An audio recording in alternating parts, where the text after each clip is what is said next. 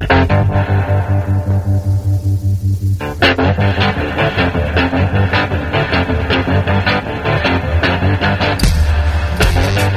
listening to Cannabis Health Radio. Here are your hosts, Ian Jessup and Corey Yelland.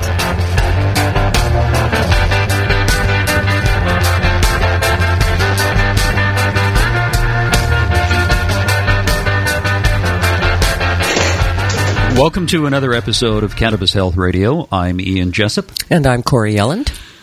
Paula Doyle-Weigel is a registered nurse who was diagnosed with breast cancer. 4 years ago, she started taking cannabis oil, but it wasn't without its problems. She joins us from Medicine Hat, Alberta, to tell us her story. Paula, thanks for joining us. Thank you for having me. Let's start at the beginning. Take us through your diagnosis of breast cancer. So I was diagnosed in August 2012. I had just finished my second Ironman competition 6 weeks prior to my diagnosis, and I found a lump in the left lower quadrant of my breast, right where my sports bra would rub, and I thought that it was just due to being in the drops so long training and running with my sports bra rubbing on that spot. But in the back, I kind of knew subconsciously that this was not good. Being in the business that I am, I have a lot of people in my life that are healthcare professionals. So I text the surgeon friend that I have, and this was a Friday night. And by Monday, I was in having an ultrasound and seeing him. And a week later, I had lumpectomy. And it came back that I had stage 1 breast cancer, grade 3, which is very aggressive. And 2 weeks after that, because the margins didn't come back clean, I had partial mastectomy. And then the margins came back clean. It wasn't in my nodes, so it was still stage 1. So because I worked at the hospital, I just kind of went through the process of going to see the oncologist. They sent a prostate specialist down from Edmonton to see me because at that time our oncologist had left. And he basically was the same old story, shoving stats in front of my face. And I told him, I don't want to see your stats. I don't believe in them. I did clinical research for 10 years. I know how these stats can be skewered, and I just don't want to put that into my conscious. I asked him about where his stance was on nutrition and exercise and stress reduction, because I knew that that was a huge part of a cancer diagnosis. And he just looked at me and said, there's no scientific evidence of that. So he lost me right there. My husband said to me, if you could have seen your face, he knew, like the oncologist knew that I was not going down that road. I asked him about nutrition because I'm also a nutritionist. And it's been an important part of my life, all my life. And he said that there's no evidence that red meat causes cancer, that toxins cause cancer. I said, okay. And he said, so you need to start education next week and chemo the following week. What did he mean by, sorry to interrupt, Paula, what did he mean by education? Oh, so here in our cancer clinic, before you go through the conventional treatment, they bring you in and you go to education days for a week. So I'm not really sure what that consists of because I didn't do it, but I imagine they're just educating you on what can happen during that therapy. He did tell me that my white count could drop and I'd be, admitted to hospital, infections, all that stuff. And I just looked at him and said, this makes no sense to me at all. My immune system is already suppressed from my Ironman stuff and running. And my mom at the time also had cancer, esophageal cancer with Mets to the liver. So I was helping my dad nurse her and just like under a lot of stress. So basically I told him I'm not doing it and I'm going to the Mayo Clinic. I had my pathology sent there for a second opinion. And he said, if the Mayo Clinic tells you you have to do chemo, are you going to do it? And I said, no, I'm not doing it. So long story short, I didn't do any of that. I researched for 3 months before I picked a place to go, and I went to Mexico to Dr. Castillo's clinic in Tijuana, and I was there for 3 weeks and had IV therapies and stem cell therapy. And he told me that I was fine to come back in a year. Well, my mom passed away 5 months after my diagnosis. So that was in January. And 3 weeks later, my lump came back. So I knew that it was emotional. I knew that it was time for me to, I guess, face the fact that I had a cancer diagnosis. I was still running. I still felt good. I didn't feel sick. And my mom obviously was like sicker than me. So I just kind of put my diagnosis on the shelf. So when she passed, I had to deal with what was going on. I think this is a really important message that I want to get across about workplace. I paid into disability. I was nursing at the time for 21 or 22 years when I had my diagnosis. And after my mom passed in January, I worked up until March, and I asked for short-term disability because I was doing Gerson therapy, which I was juicing for 2 years, 13 times a day, every hour, fresh pressed juice. I was doing 5 coffee enemas a day. If you know anything about that therapy, it's very, very strict and rigid. So I had to be at home. That's when I started cannabis oil. Corey pointed me in the right direction to get access to that. So I was denied short-term disability. They told me that I wasn't doing the conventional treatment, chemo and radiation. I could not go on disability.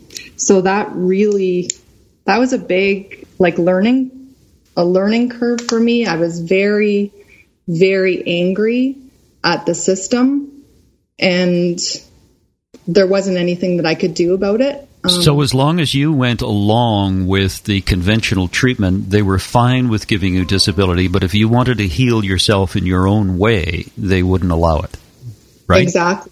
Yeah, that's exactly. Paul, I've heard this story over and over again with patients, and I think it's a really important message to get out there.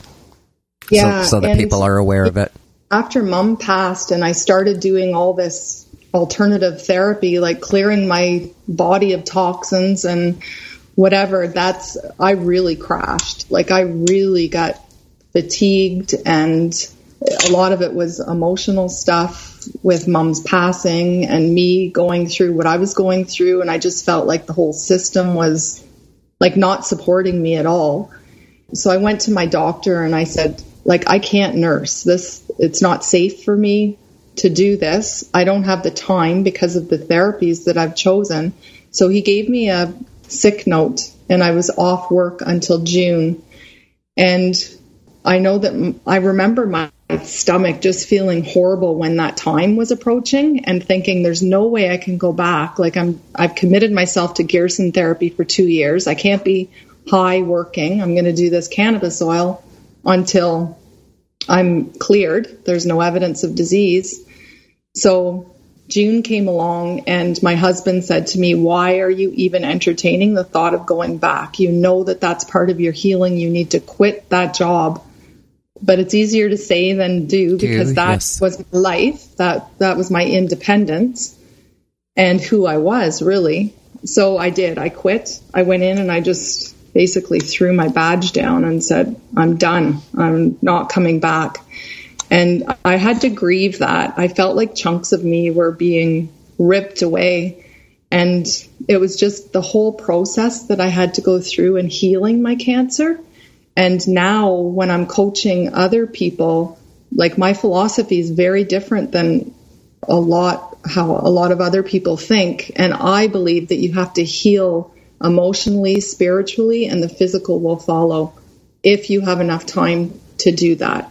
And it was just that was something that I needed to do. I think that's really important what you're bringing up there about the emotional journey. And, it's interesting. Studies show that people who are diagnosed with cancer I forget the percentage, a large percentage of the people have had something really big happen in their life in the previous year or so, like, i.e. divorce, loss of a job, death of a loved one. And, it manifests itself in dis-ease in the body, right?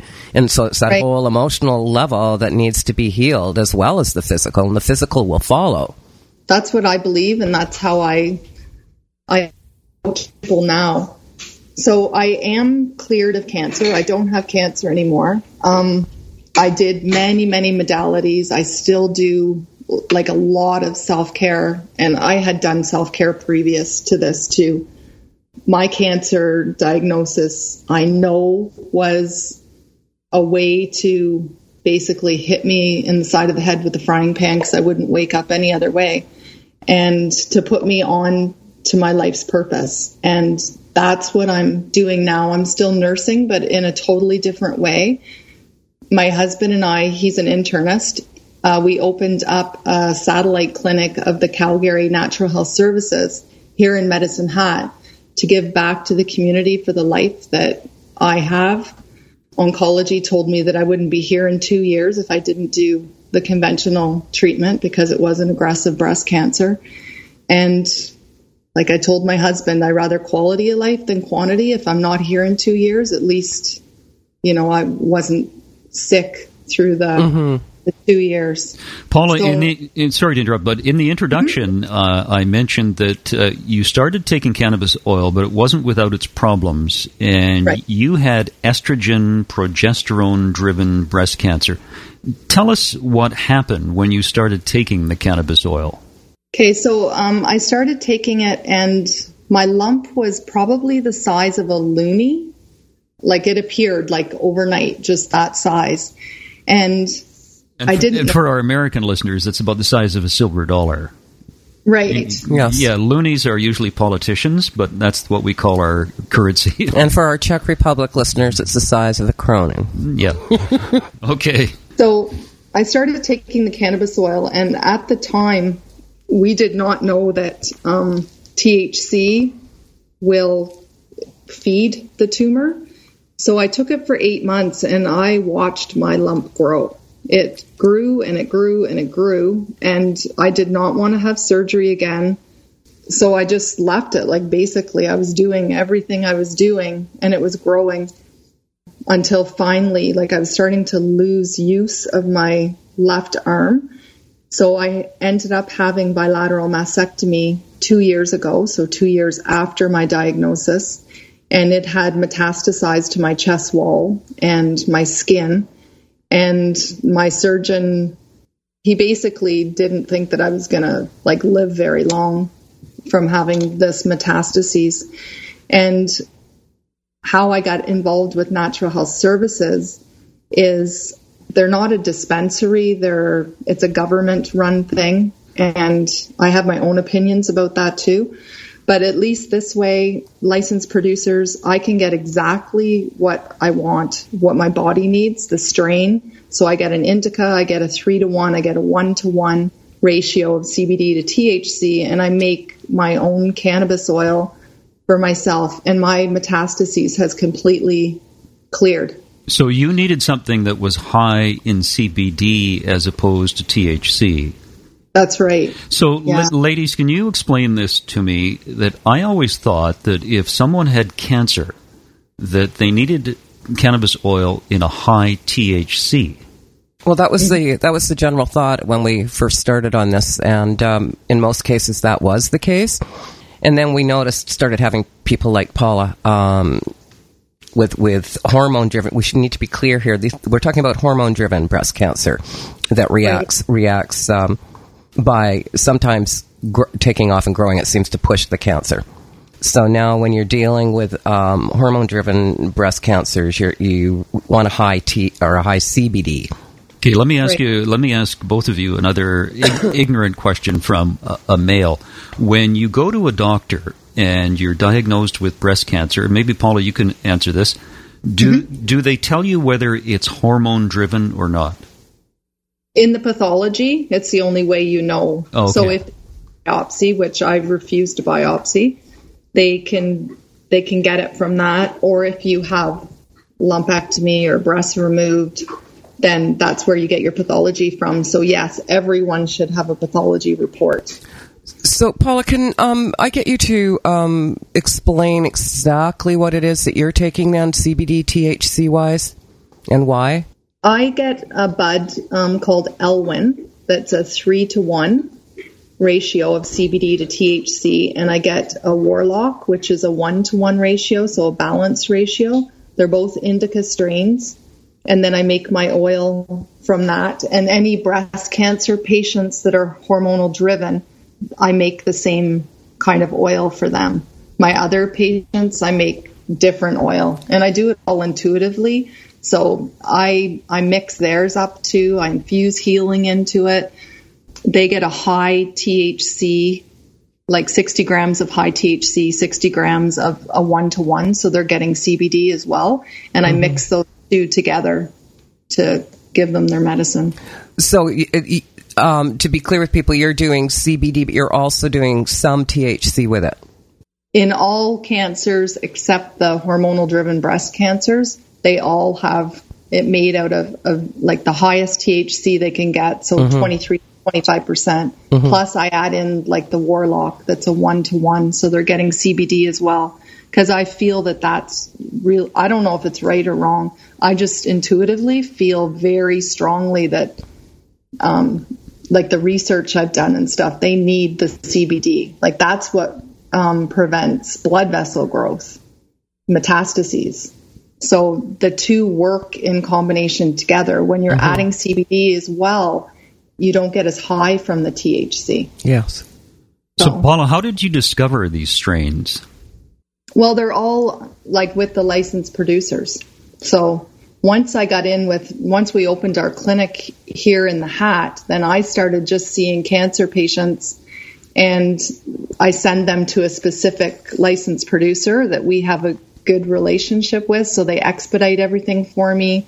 Like they're just really good to us with the cancer patients. So that's how I found out about them, just from the licensed producers and researching what they were growing and what I needed for specific cancers. So are they the ones that suggested to you that strain that you get for yourself now, or did you pick that out? No, I knew. I just knew. Interesting, yeah. I want to read for our listeners a comment you made, which I found on your website, and I think it's very interesting. You said, "My message, if you have a diagnosis of cancer, is to embrace it. It was given to you to become aware, to learn deeply and painfully at times of what your body needs. Sit with it and let every emotion boil to the surface again and again until you find peace within. Crying is cleansing. We need to shift the old paradigm thinking that we are weak if we cry. Never look at cancer as a fight.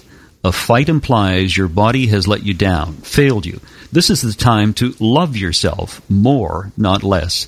There is scientific proof that your cells hear and feel everything. If we view cancer as a war, something we need to fight to get rid of, the nervous and glandular systems respond to this, creating more, not less negative energy." I found that very interesting. Paula, can you elaborate on that? Well, that's my philosophy for healing anything. Is that, and that's how I healed myself. So I'm a Hatha and Kundalini yoga instructor, and I used all the things that I've learned. And I started gonging. I have a 32-inch gong that I purchased, crystal bowls, and I would just sit with myself in meditation, and I would visualize Pac-Man inside me eating up every cancer cell. I still do a lot of visualization, and with my patients as well, because I feel that if you don't go inside and get to the bottom of why you have this diagnosis, then all you're doing is putting a bandage over it. I don't care what modality or modalities you're using. If you're not willing to look at what has caused this, then you will not, I don't feel that you will heal. You might, for 5 years or 10 years, but you hear and see all the time that cancers come back. And I believe that's why. Statement, but that's what I believe to my bones. I think you've got a point there. And visualization is incredibly powerful. Very, very powerful. I know children particularly do really well with visualization in cancer. Yes. Paula, when you have your in your clinic in Medicine Hat and people come in, what sort of issues are they inquiring about to resolve? Okay, so first of all, our patient population is from 2 years old to 94 years old. The majority of our patients are 40 and up, and they're coming for chronic pain. A huge one is chronic pain, so fibromyalgia, chronic fatigue, arthritis. They're coming for eczema, psoriasis, depression, ADHD, ADD, cancer, like all cancers. Absolutely everything you can think of, that's the patients that we're getting in. And the stories are incredible. And just seeing, like, my husband he's not an emotional person, but he is so emotional over this clinic because of seeing patients come in. Like, we had a lady with arthritis that came in with a walker, and when she came for her 6-week follow-up, she doesn't have a walker anymore. It's incredible. Like, he cries with the patients. I'm always crying with the patients. They're always hugging us, and they're just so grateful that we really know that this is, like, we are in service. This is what we're both meant to do. I guess it's very much like what Corey and I are doing. We just exactly. Corey and I met when I was doing commercial radio, and now we're doing this. And our hope is that we can help as many people around the world as we can through the stories that people like yourself, Paula, tell about using cannabis oil.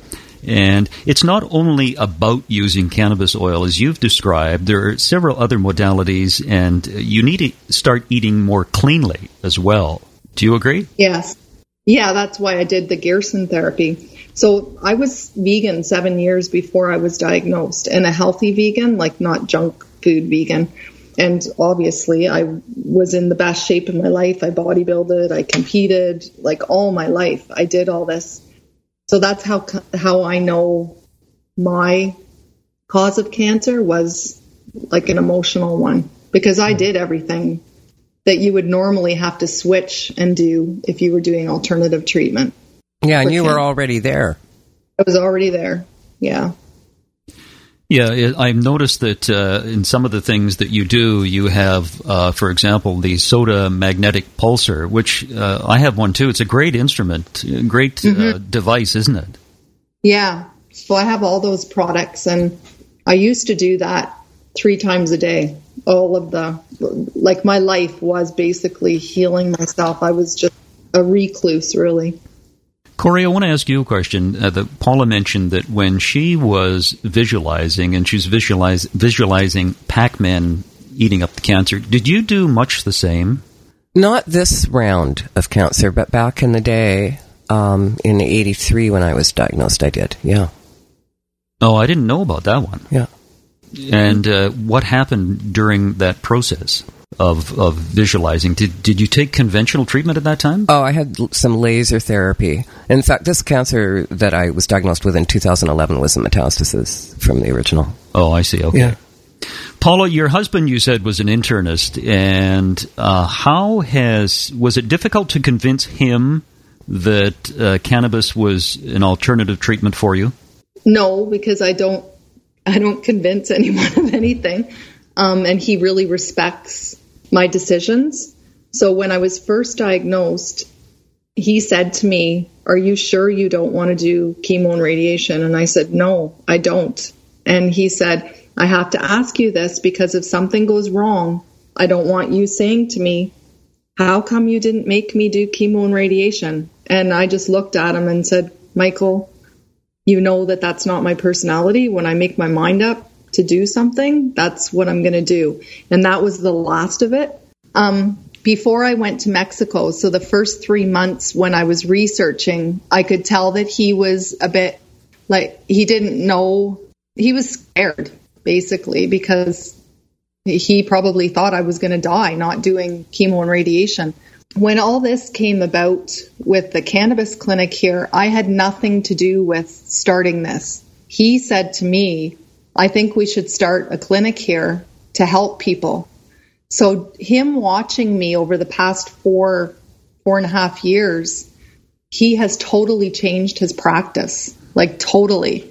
He's not on call anymore at the hospital. He dropped that to open this cannabis clinic, and he still has his office like in the afternoons, Monday to Wednesday kind of thing. So I didn't have to convince him. He sees it. That's great. What a neat story, how far you guys have both come and where this is, taking you both. Yeah, and I'll just quickly add that tomorrow morning at 9:00, I am presenting an educational session for the nurses at the hospital at 9 a.m., and there's 50 nurses registered. Go, Paula, go. Amazing. And tonight, Michael's doing a talk for the physicians, and there's 25 physicians registered. That's amazing.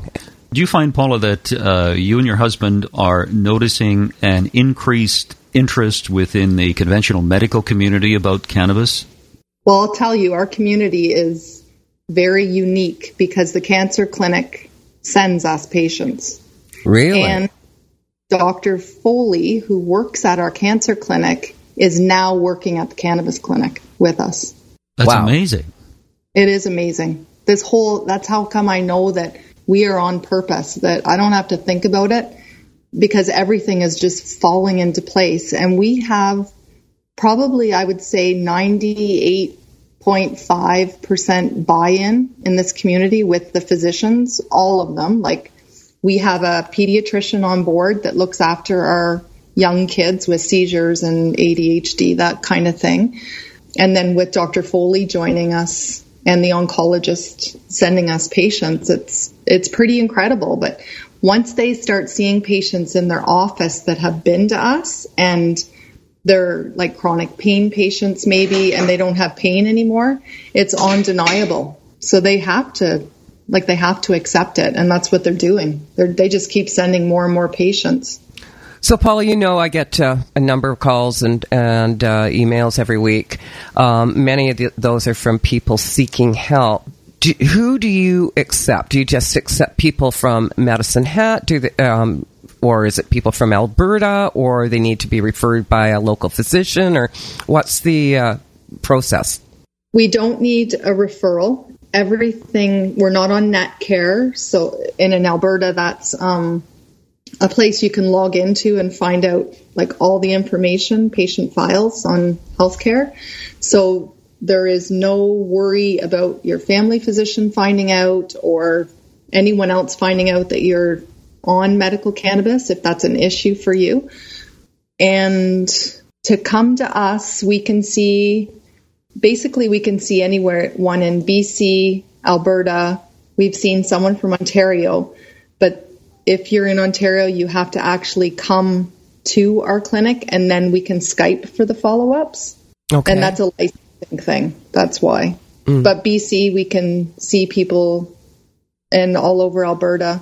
I know I have quite a few cancer patients from Calgary, which is 3 from me, and some of them have drove down just because we kind of specialize in that. Some of them have drove down, and then I just do my follow-ups on Skype with them. Paula, have you seen the original oncologist you dealt with?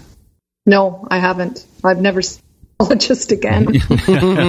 Me too. I thought maybe that you may have run into him or her, and he may have been surprised that you're still alive and you're doing extremely well. Paula, it was great to talk to you. I appreciate your time. Thank you very much. Thank you for having me. We really appreciate it, Paula. That's Paula Doyle-Weigel of Medicine Hat, Alberta, Canada. If you'd like to be a sponsor on Cannabis Health Radio, contact us at info@cannabishealthradio.com. And wherever you are listening to us in the world, we thank you, and we'll be back again tomorrow. You've been listening to the Cannabis Health Radio podcast. Visit our website, cannabishealthradio.com, and follow us on Facebook and Twitter.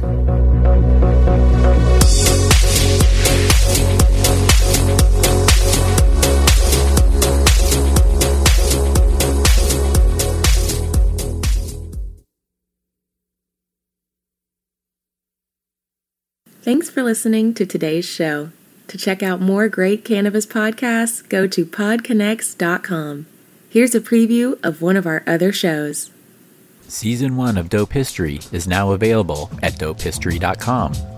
Dope History weaves you through the lives of those who have been touched by cannabis or have had an influence on the events that shaped our laws or relationships with this plant. You'll hear tales from Frenchie Cannoli, Keith Strop, Eddie Lepp, Tom Alexander, Ed Rosenthal, Wolf Seagal, Jorge Cervantes, and Tommy Chong. Available now at dopehistory.com.